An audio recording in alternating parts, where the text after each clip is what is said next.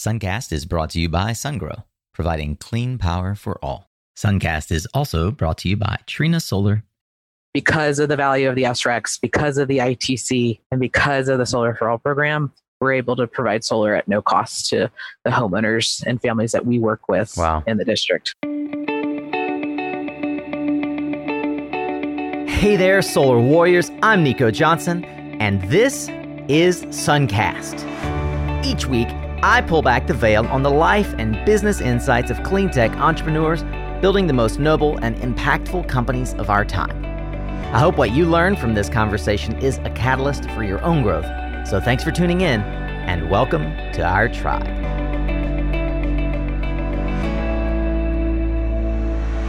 Hey, welcome back, Solar Warrior, and thank you for your investment of the most precious resource that you have, your time. Today's entrepreneur, I promise, will not waste your time or mine. Nicole Steele started as Grid Alternatives Mid-Atlantic Executive Director in 2014 at a time when there was very little precedent for low-income solar policies and programs across the region.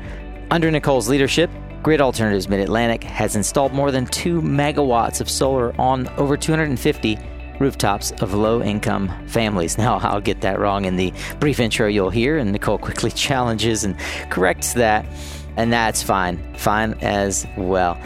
Nicole's leadership has led to visionary programs like the SolarWorks DC program, which trains district residents in solar installation and career readiness skills.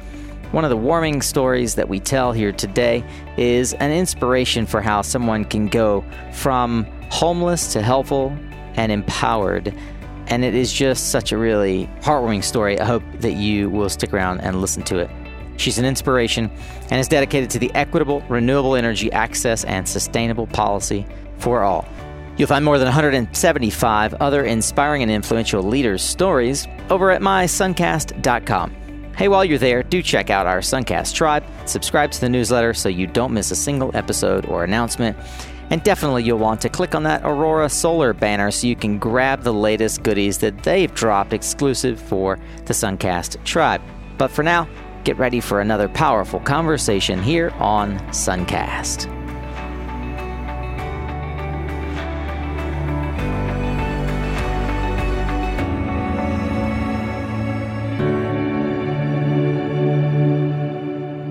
All right, Solar Warrior, today we have a fantastic interview ready for you. I have Nicole Steele of Grid Alternatives. Nicole has been empowering and elevating the lives of folks in the Mid-Atlantic for the better part of the last decade, and she has helped install nearly 1 megawatt of solar on more than 200 single-family rooftop solar projects. More than 300 multifamily tenants now benefit from solar thanks to Grid Alternatives. And while you may be familiar with Grid Alternatives, those of you especially in California, the Mid-Atlantic operation has been run since 2014 by Nicole, where there was little precedent for low-income solar policies and programs in this region. The last 4 years have demonstrated Nicole's penchant for building partnerships and programs with clean energy organizations and governments throughout the Mid-Atlantic, providing clean solar access to low-income families in Maryland, Virginia, Delaware, and Washington, D.C. Nicole, stoked to have you on Suncast today. Hi, good afternoon. Very excited to be here as well. You aren't a career solar executive, as many of the listeners of Suncast are. Tell me about your first foray into clean energy and how you kind of figured out this is where you wanted to focus your career. I don't think I knew what I wanted to focus on. I knew I wanted to work on making the world a better place. I knew I wanted to combat climate change issues. I knew that I have a background in design and politics and the environment. And so what does one do with that? And down a very circuitous path, I found myself in the solar industry. We're actually talking on my 5-year anniversary at Grid Alternatives. No way. That's so exciting. Yeah. It was me at my kitchen table, employee of one, Grid Alternatives Mid-Atlantic. And here we are 5 years later. Some of the stats you mentioned earlier are actually out of date, and I was wanting to jump That's cool. in. Let's update it. But, we've done over 2 megawatts of solar. We've done over 250 rooftops. And we're about to bring an additional 3 megawatts of solar online in 2019, all exclusively low income serving solar. So whether it be residential rooftop, community solar, subscriber share, or in a multifamily affordable housing complex. So we do all 3 of those and obviously a number of other things as well. Going back to what you were saying about how I ended up in solar, well, I went to art school, and I still attribute that sort of creativity to the success of Grid and some of the work that I've done on my path here, without being able to think outside of the box and feel like I can regularly innovate. If I didn't have that background, I think I wouldn't necessarily be in the same space. And honestly, who would have thought here I would be running a solar company? But halfway through my schooling years, I decided that I should probably think about getting a degree in something that would be a little bit more, might pay the bills. Yeah. So it ultimately ended up getting a degree in urban planning and environmental management. And so that's really what kicked off the movement towards the solar industry. And I did work in that space for some time. I was a land use planner, but really I would say that the turning point was when the stimulus package was passed back in early Obama days and created the EECBG program, which is the Energy Efficiency Conservation Block Grant Program. Yep. So the locality that I was working for at the time in Virginia received a direct grant from the Department of Energy for about $3 million. And fortunately, had positioned myself as the leader in the environmental space in the planning department. And thus I was asked to run this program. And it was an exciting year and a half where we spent a lot of money and deployed a lot of renewable energy and energy efficiency ideas and applications. And that's really what got me excited about specifically solar and renewable energy and how that can really revolutionize sort of the work that we're doing in the environmental space. And that was related to the Alliance to Save Energy, or was that born out of the Loudoun County government? So after I spent all the money at Loudoun County, I needed a new job. Work yourself out of a job. Yeah. So that's when I transitioned over to the Alliance to Save Energy and worked in their policy shop for a few years. And it was actually another lucky happenstance of shortly after I started at the Alliance, I was asked to essentially put together a blue ribbon commission to come up with the next generation of energy efficiency policies. And still what I thought was pretty early in my career, I was working with some heavyweights as part of that commission. Wesley Clark, Francis Beinecke, Fred Krupp, George Pataki. It was an exciting time. And we did ultimately come up with a report that had a lot of innovative ideas around energy efficiency and, really kind of pushed the Department of Energy at the time and CEQ to work on energy productivity and using all of our energy much more efficiently. Along that path, I had actually met the CEO of Grid Alternatives at a Women in Clean Energy event. Remember thinking that was kind of a cool idea. I'm really curious from the perspective of your work within energy efficiency. Before you met the Grid Alternatives folks, what was the perspective in the Mid-Atlantic where solar was related? And in particular, within the sphere of policy and efficiency, how did solar play a role? How did other clean energy play a role? As an outsider, in quotations, how was it viewed within the organizations that you had as constituents? Yeah, and I'll actually start with, local government. A lot of my connections during the time at the Alliance were state and local governments. At that time, which was only 8-9 years ago, a lot of times we could not say the word climate. A lot of times we could not say the word sustainability. We couldn't talk about green. So it was finding the language to talk about those things in a way that, was politically palatable. Fortunately, energy efficiency was, because somewhere along the line, using energy more efficiently became sort of the bastion. It was that guiding light of the quote unquote renewable energy industry overall, because it seemed safe. We had been working on it for a long time. And everybody knows what a window is and what insulation is and what light bulbs are. But solar, if you're talking solar, wind, geothermal, all of that stuff is new, particularly 8 or 9 years ago. So, we would sort of leverage, the energy efficiency to get a number of our things included. One of the things that we used to say at the Alliance, we would say, we don't care what type of energy you use, as long as you use it as most efficiently as possible. I don't necessarily agree with that today at all. But that was the stance that we took to be bipartisan. I can identify with that too. And coming from, I was raised in South Carolina, raised as a Republican. And many of the people I know I sort of live in a bipartisan world now here in Durham, where it's predominantly progressive, but North Carolina is surrounded in, it's a red state. I can totally identify with why you would need to say and want to say even, and identify in many ways with the idea, especially from an energy efficiency perspective. Hey, look, let's just be efficient with the resources we have. Look, anybody can get behind that. Every Republican can get behind that, right? Like, let's be efficient with our dollars. And then let's talk about whether or not we're putting those dollars to work in the most efficient way in terms of like how we're incentivizing other elements of the infrastructure. That's really interesting.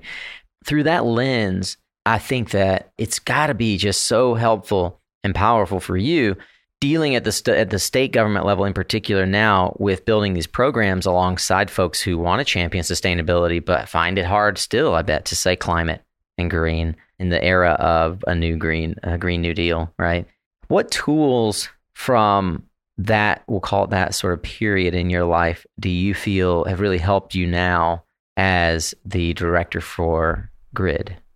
Because I've been in the affordable housing space, because I've been in political advocacy spaces, because I've been in AmeriCorps myself, because I worked as a land use planner and worked with multiple, basically any government agency that would have an impact on land, I'm in a point where I am able to sort of connect all those dots. And I say, oh, you're doing that really cool thing. You should talk to this other really cool person.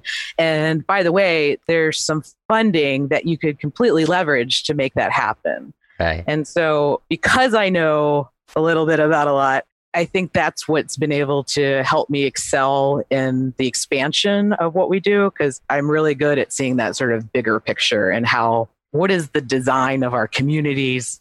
How do people play a role? How do we create humanistic systems? How do we make sure that the health, safety, and welfare is provided for by everyone in our communities? And sort of having that lens, I think, has just been really helpful. If you could channel your inner Erica Mackey, what problem is GRID Alternatives solving? And how is that different in the Mid-Atlantic than how GRID has been functioning in California, if at all? My inner Erica Mackey says that I was in the solar industry during a time that only rich people had access to solar, and really saw the need. And my buddy Tim and I decided to create an organization that really worked to fight for access for all. The heart of GRID Alternatives is making sure clean renewable energy is accessible by everyone. And we're doing that through the installation of solar and providing solar electricity, the benefits of solar to lower income households, those frontline communities that are receiving the brunt of, healthcare issues and climate issues, and can really see a tangible difference in their lives by seeing their utility bill cut in half by the installation of solar. And that really speaks to the solar freedom. And then making sure that we're also providing opportunity for those same folks in those communities to get up on the roof and see what it's like to be part of the solar industry and really have an opportunity to explore a possible career. So not only do we provide the benefits of solar to low-income communities, we provide the benefits of solar for low-income communities by creating career pathways and opportunities in the industry itself. And it's definitely that last piece that I think is most surprising for folks as they learn more about GRID Alternatives and the impact, the dual impact that you have, or maybe even the duality of the way that the funds are exercised. Did you seek out Grid Alternatives or vice versa? Honestly, I can't remember. I do remember meeting Erica at the C3E conference up at MIT somewhere in the 2013 range and thinking Grid Alternatives seemed really cool. I had been in the federal level policy advocacy space for a few years at that point. Quite frankly, was missing that on the ground tangible impact that you see, or at least what I was seeing when I was working for state and local government. Kind of kept filed that card away. And months later, somehow I had applied to be the executive director of Grid Alternatives Mid-Atlantic. And then within just a few weeks, there I was at my kitchen table. It's certainly, I think we found each other. The fact that I have the affordable housing background, I have the political advocacy background, I have the fact that I was in AmeriCorps myself, I think was just really appealing to them. Tell me about going from your kitchen table to an office. Because this is a self-funding organization in many ways. You have to, your executive director, a lot of your job, as with most startup CEOs, is raising money. How do you decide who the first and maybe even the second employee are on your team to help you get to this dream? In the short term, the first few days of working at my kitchen table, I remember just reaching out to literally every person I could possibly think of that might be connected to this space to set up a coffee. Yeah. How can we partner? How can we coordinate? How can you help me? Do you want to be on my board? And that's how I got Catherine Hamilton to be my board president, and John Powers and George Ashton and a whole nother Julia Ham, slew of powerhouse hitters to really help me build Grid. And, I throw my huge thanks out to that group. They love the idea of Grid, and they were my biggest cheerleaders and still are. I couldn't have done it without that local support. And so once that was built, and once we threw a big party, so we threw a big party in September of 2014 and made sure everybody knew that we were opening our offices, which was, actually a really good launch into the region because people were expecting a lot. That bar was set really high. We were able to deliver in a very short amount of time. And I think it was because people saw us as an organization that had previous experience. Yeah. And so it had the sort of gravitas of California Grid backing this brand new startup. Going, okay, well, so what do we do to be a solar installer? We need clients and we need somebody that knows how to install.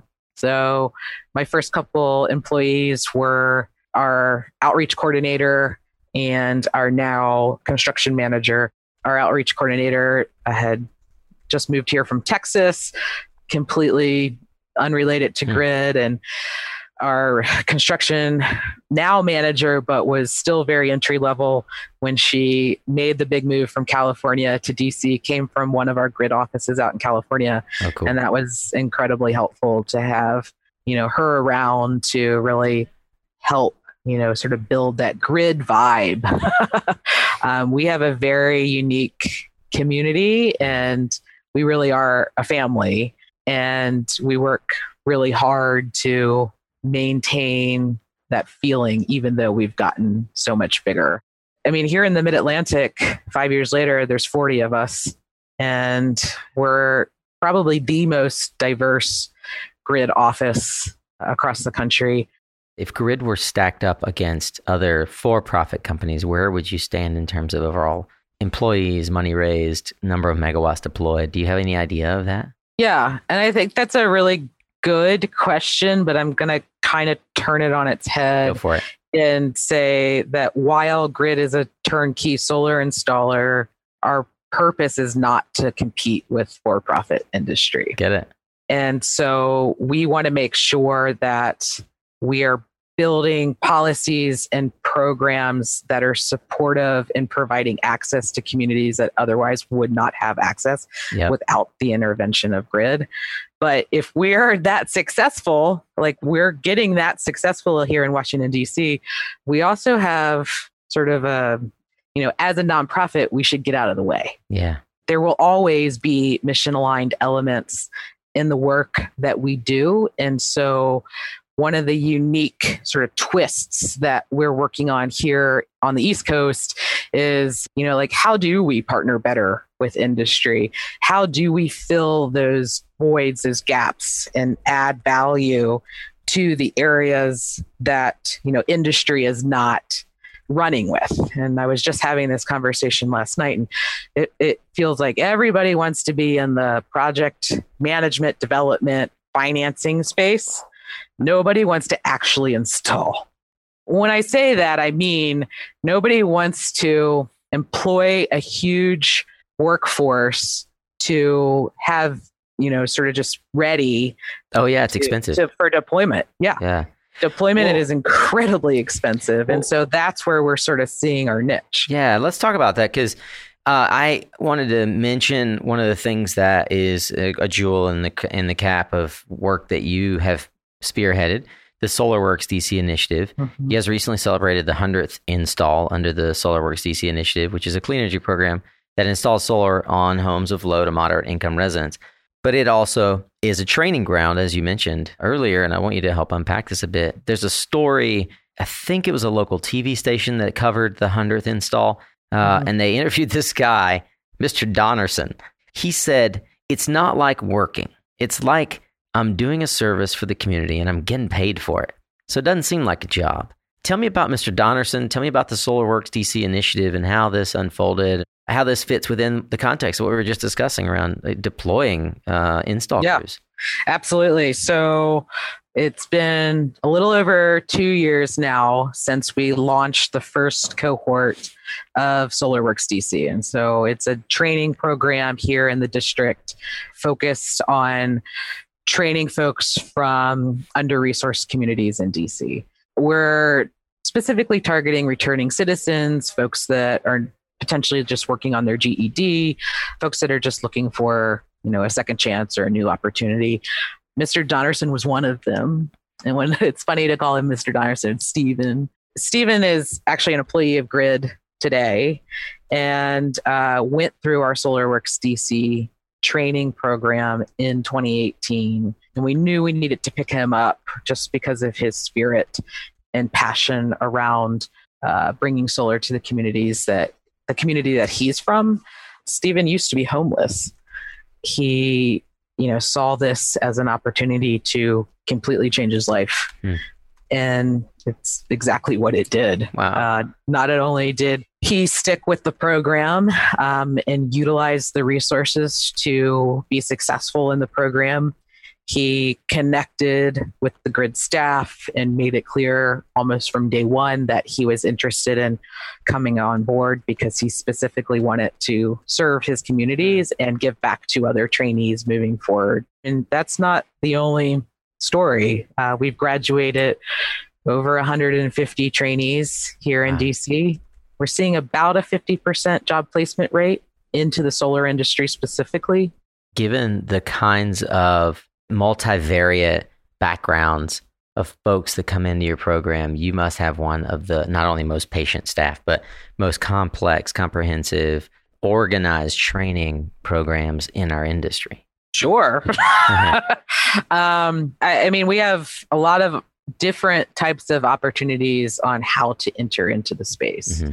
You can come out for one day and be a volunteer and just see what it's like to carry a solar panel around someone's backyard. Yeah. And you do a lot of that even as fundraisers where companies can engage their employees in that process. Absolutely. Yeah. It is one of our opportunities to bring in our philanthropic dollars. That's fantastic. Yeah.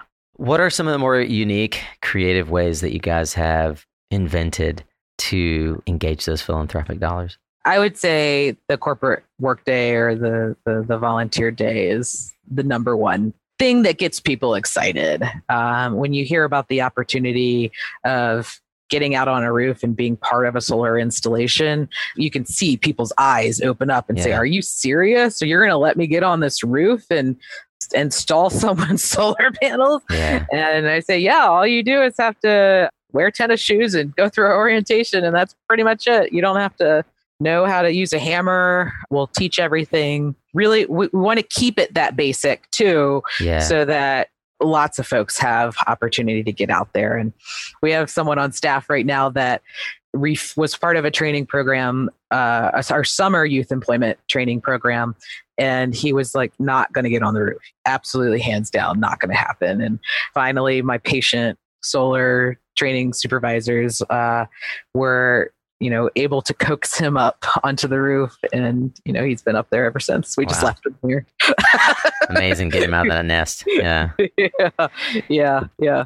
Nicole, what position would you say that you hold about our industry or broadly about solar that's controversial? I'm tired of the narrative that it's not possible to go 100% clean energy in a short amount of time. I'm tired of it because it can happen. And so I know a lot of people would push back and say, there's a long road ahead of us. There's just a lot of money that needs to be invested. There's a lot of minds that need to be changed. And, I was like, well, we need to do it. We're at this point in history of, no more excuses. Following this thread, I would love to know a lot of the for-profit companies, Sunrun as an example, the largest in the land, tout the word resiliency. And, resiliency hits home hardest and first and foremost for the lowest income in our society. How are Grid Alternatives and your partners thinking about resiliency within the context of your programs?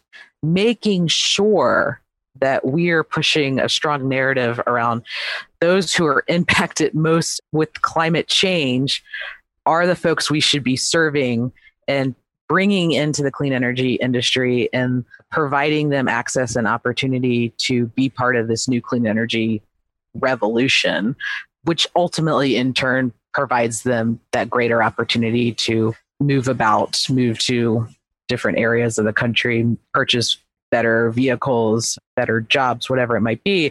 But more specific to Grid, we've done a number of battery storage projects over the last couple of years. The first one we did was in Tacoma, Maryland, and it was at a lower income senior center.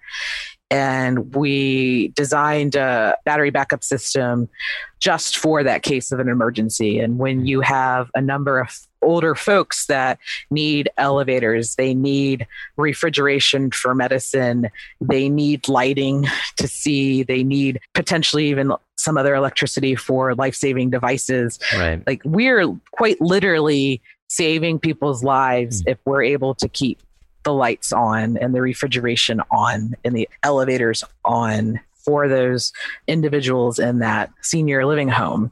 One of our other large storage projects was a 500 kilowatt hour facility here in Washington, D.C. in a multifamily affordable housing project. And it was to service the community center in the case of an emergency. And so that it's a gathering place for the residents of that community to do some of those things that I just talked about and, have a place to charge their cell phone, have a place to go and enjoy some AC.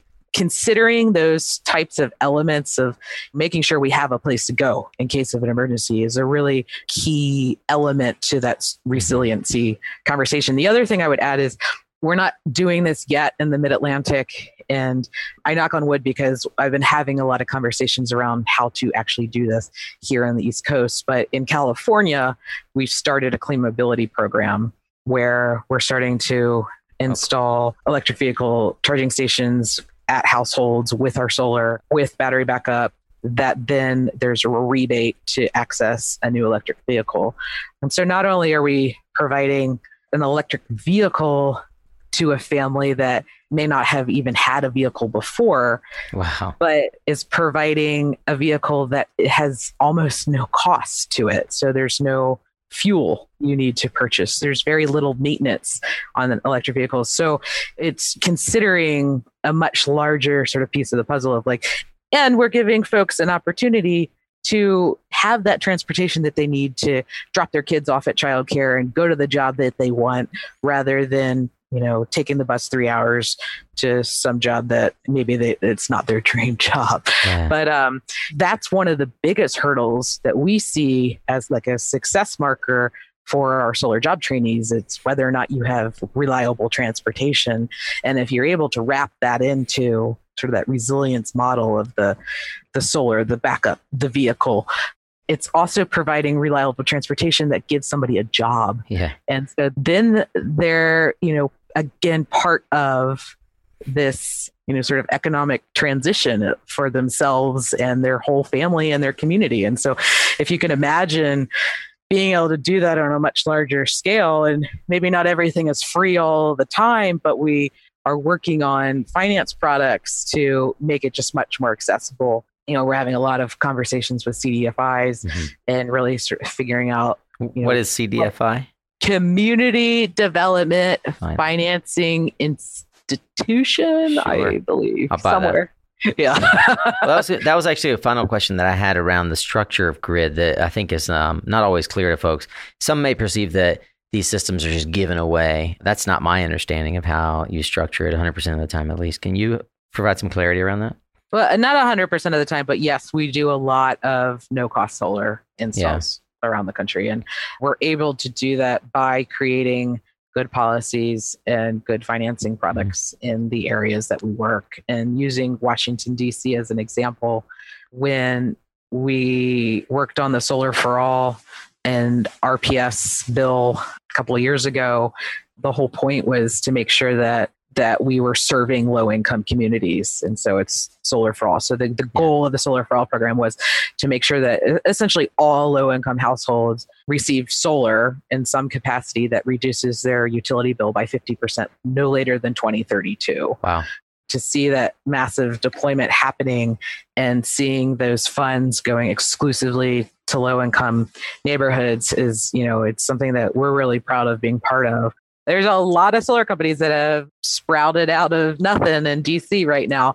And not only because of the Solar for All program, but because not only did we get a 50% RPS passed a couple of years ago, we got a 100% RPS bill passed in the district late last year. And so why that's so important is because of the value of the SRECs in the market today. And because of the value of the SRECs, because of the ITC, and because of the Solar for All program, we're able to provide solar at no cost to the homeowners and families that we work with in the district. The solar industry is increasingly competitive. How are you differentiating yourself and your company to close more sales? Our friends over at Aurora Solar, the NREL validated solar sales and design tool that I've been mentioning lately, well, they've conducted over a year of research into understanding precisely what makes a solar sales proposal succeed. And they've agreed to share their insights with Suncast listeners in a free ebook. It's called The Solar Sales Playbook for Proposals That Close. You can go to mysuncast.com/Aurora to download this playbook for free. And if we've done our job right, you should also see the link in the description for this episode in your podcast player. Check it out. And thanks to Aurora for this amazing free resource. If you missed the recent announcement in episode 175, it's a rare 5-minute episode, so I encourage you to go ahead and add it to your queue right now. Want to suggest a featured topic, nominate a guest, or even host your own podcast in Solar Power International's Podcast Lounge? This is also a great branding opportunity. If you're interested in being a guest, host, or sponsor, go to podcastlounge.live. That's podcastlounge.live to learn more and apply. Now back to the show. Beyond just the programs that you develop that themselves are giving back to the community, how are you paying forward in your own career some of these lessons and mentorship that you've experienced? I am involved in a number of women and renewable energy groups. I think it's really important to lift up other women, particularly in the solar industry. I can distinctly remember a number of incidences, actually, when I was just a little bit younger in my career, and folks not taking me seriously, folks thinking I'm there to bring them coffee. And one of the things that drives me nuts is when someone will come up with an idea in a room and it'll kind of get glossed over. When I say someone, it's a woman comes up with an idea in a room. 3 minutes later, a guy brings up the exact same thing. And all of a sudden, it's the greatest idea ever. I make it a point, and this is something that a bunch of women's groups have done around the country over the last handful of years, but make it a point to say, I really appreciate that when like that idea, so-and-so's idea, and giving credit to the woman who initially said that, or not even waiting for somebody else to bring it up, but you being the person to bring it up again and say, I really appreciate that idea and I want to second that. Really lifting up folks' voices. An industry is going to be successful if it's diverse. And we were going up, like I think when I started in the solar industry 5 years ago, there was 17% women in the solar industry. We then like bounced up somewhere around like 24%. And I think we dropped back down to like 22%, something like that. We're actively working on equity, inclusion, and diversity here at Grid Alternatives. And it's not something where you can do one training and say, oh, we all no longer have an unconscious bias. We all will be totally cool with having a woman leader, woman president, because we will. Yeah. But we gotta keep working on it and create those affinity groups, create those support circles, be the support yourselves. The other thing that we sort of talk a lot about is allyship and making sure that we all have allies in the room. And so it's not just women speaking for other women, but it's also men standing up and speaking for other women. One of sort of the funnier terms that's come out of all this is the manel, where there's a panel at a conference that's all men. All men, yeah. You know, there's a bunch of men in the industry that have taken a pledge to never agree to speak on a manel. Wow, I didn't know that. Yeah. And I'd love to keep pushing that conversation because it's so important to have everybody just aware of, you know, who's representing and speaking for. Where can we take that pledge? I want to see that one. In your bathroom, take the pledge. I hereby pledge to never join a manel. Exactly. There you go. You and all of your listeners. Well, I do a lot of moderating, so I hereby pledge to never moderate a manel. Well, there you go. There we go. Thank you. Yeah. Thank you. The result of not knowing where to go is because of the communities that, you know, we all sort of spend our time in, and like recognizing that what a leader in this space could look like outside of that sort of like narrow scope, how we define a leader in the solar industry is, I think, one big thing that we need to be making sure we're considering. Like, and some of it is also just being really active of like bringing like new folks in and new perspectives in. We're having a big party to celebrate our 5-year anniversary this September. And we're honoring some folks here in the district that, you know, have just done really great things for the environmental and social justice movements in DC. And those include Dr. Mustafa Ali, who, you know, is at the National Wildlife Federation now, but he used to be at the Hip Hop Caucus and ran the social justice program at the EPA. And he's just a wonderful leader in this space. Andy Shala is, you know, sort of the founder and owner of the Busboys and Poets chain here in the DC area. And they have very, very strong hiring and diversity practices. So we want to call those out and make sure that, you know, folks know that we recognize them and sort of bring them into our industry. And how do we make the solar industry and, you know, other industries that may have absolutely nothing to do with renewable energy start to blend. Yeah. And that's when you really truly know that you're changing the world. The other thing I just wanted to add to that was one of the things that's really important as part of someone that does a lot of hiring and workforce training and workforce development is that we should make sure we're not only looking at those entry-level positions, but truly working on career pathways into management and entrepreneurship. And, you know, making sure that the company's management reflect sort of the broader diversity of the communities that they're working in. I bet you get a lot of opportunity to interact with folks that are trying to learn and they're actively seeking education in their lives. Do you have a book or set of books that you recommended the most or gifted the most? And could you explore with me why? One that I read recently is called Radical Candor. Radical Candor, And it's how to just be a kick-ass boss, you know, and don't be that ruinous, empathetic person and not providing critical feedback and just making sure everybody's happy. That's Kim Scott, right? With the crosses on the front or the check. Yes, that's it. Orange book. I thought it was great. I recommend it to all of my managers. I also really like a book called Waking Up White. And it's just really recognizing the privileges that you have as a white person, but then really being able to sort of like tear those layers off and go, wow, like mind blown. That's why I look at that way. I never would have thought. It just really sort of helped build a lot of understanding and empathy around, sort of shift it the way I look at the world. And so that's a book I recommend to folks. Is that Debbie Irving? Is Finding Myself in the Story of Race? Yes. You're good at this. Yeah, I've played this game. Start with Why. I think a lot of people probably recommend that one. And then another one that I just started is Good and Mad, Rebecca Traister. It's just about being female in the workplace and why it's okay to be mad. It's called Good and Mad? Good and Mad. That's awesome. Rebecca, last name? Traister. I think I'm saying that right. Okay, I'll find it. Don't worry.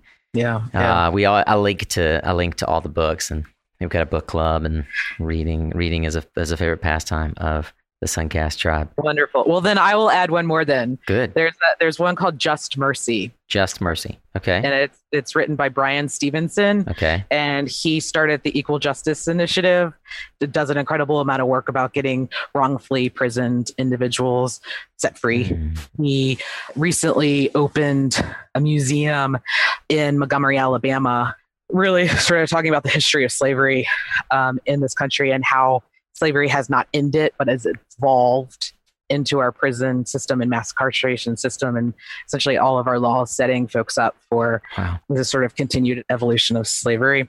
Part of my staff went down to that museum in Montgomery just a few weeks ago. No way. And had a tour, and they came back changed. They said, I look at the world different. I need to be more active. It was incredibly powerful. I myself have not been, but I would highly recommend the book Just Mercy. And there's a documentary on HBO right now with Brian Stevenson in it. And I think I don't know if it's called Just Mercy. I think it might be called something else, but it's along the same lines of criminal justice system and mass incarceration. How would folks engage with you? How would someone find you if they wanted to have such an opportunity? Come volunteer on a grid install. Yes, and how would they do that? Go to our website at gridalternatives.org/midatlantic. That's how they would sign up for a volunteer orientation and get oriented so that they can get out on a volunteer install. And is it possible to connect with you one-on-one? Is that LinkedIn, Twitter? Is there? Oh, yeah, sure. I'm at Electric Steel. No way. That's so good. Finally, a question that I always do like to end with. Let's end today with a bold prediction. Nicole, what one thing do you see happening in the market that perhaps nobody else is tracking? What's in your crystal ball? We're laying the groundwork for structural change in our society and creating economic opportunity through the development of clean, renewable energy. And maybe that doesn't sound so bombastic, but we talk about like healthcare and other things as like a basic human right. But like, if we're not fully invested in implementing clean energy, we're literally taking away the basic human right of the air we breathe, the land we stand on, the water we drink. We need to actually be looking at structural change and working in those frontline communities to make sure that everyone is lifted up.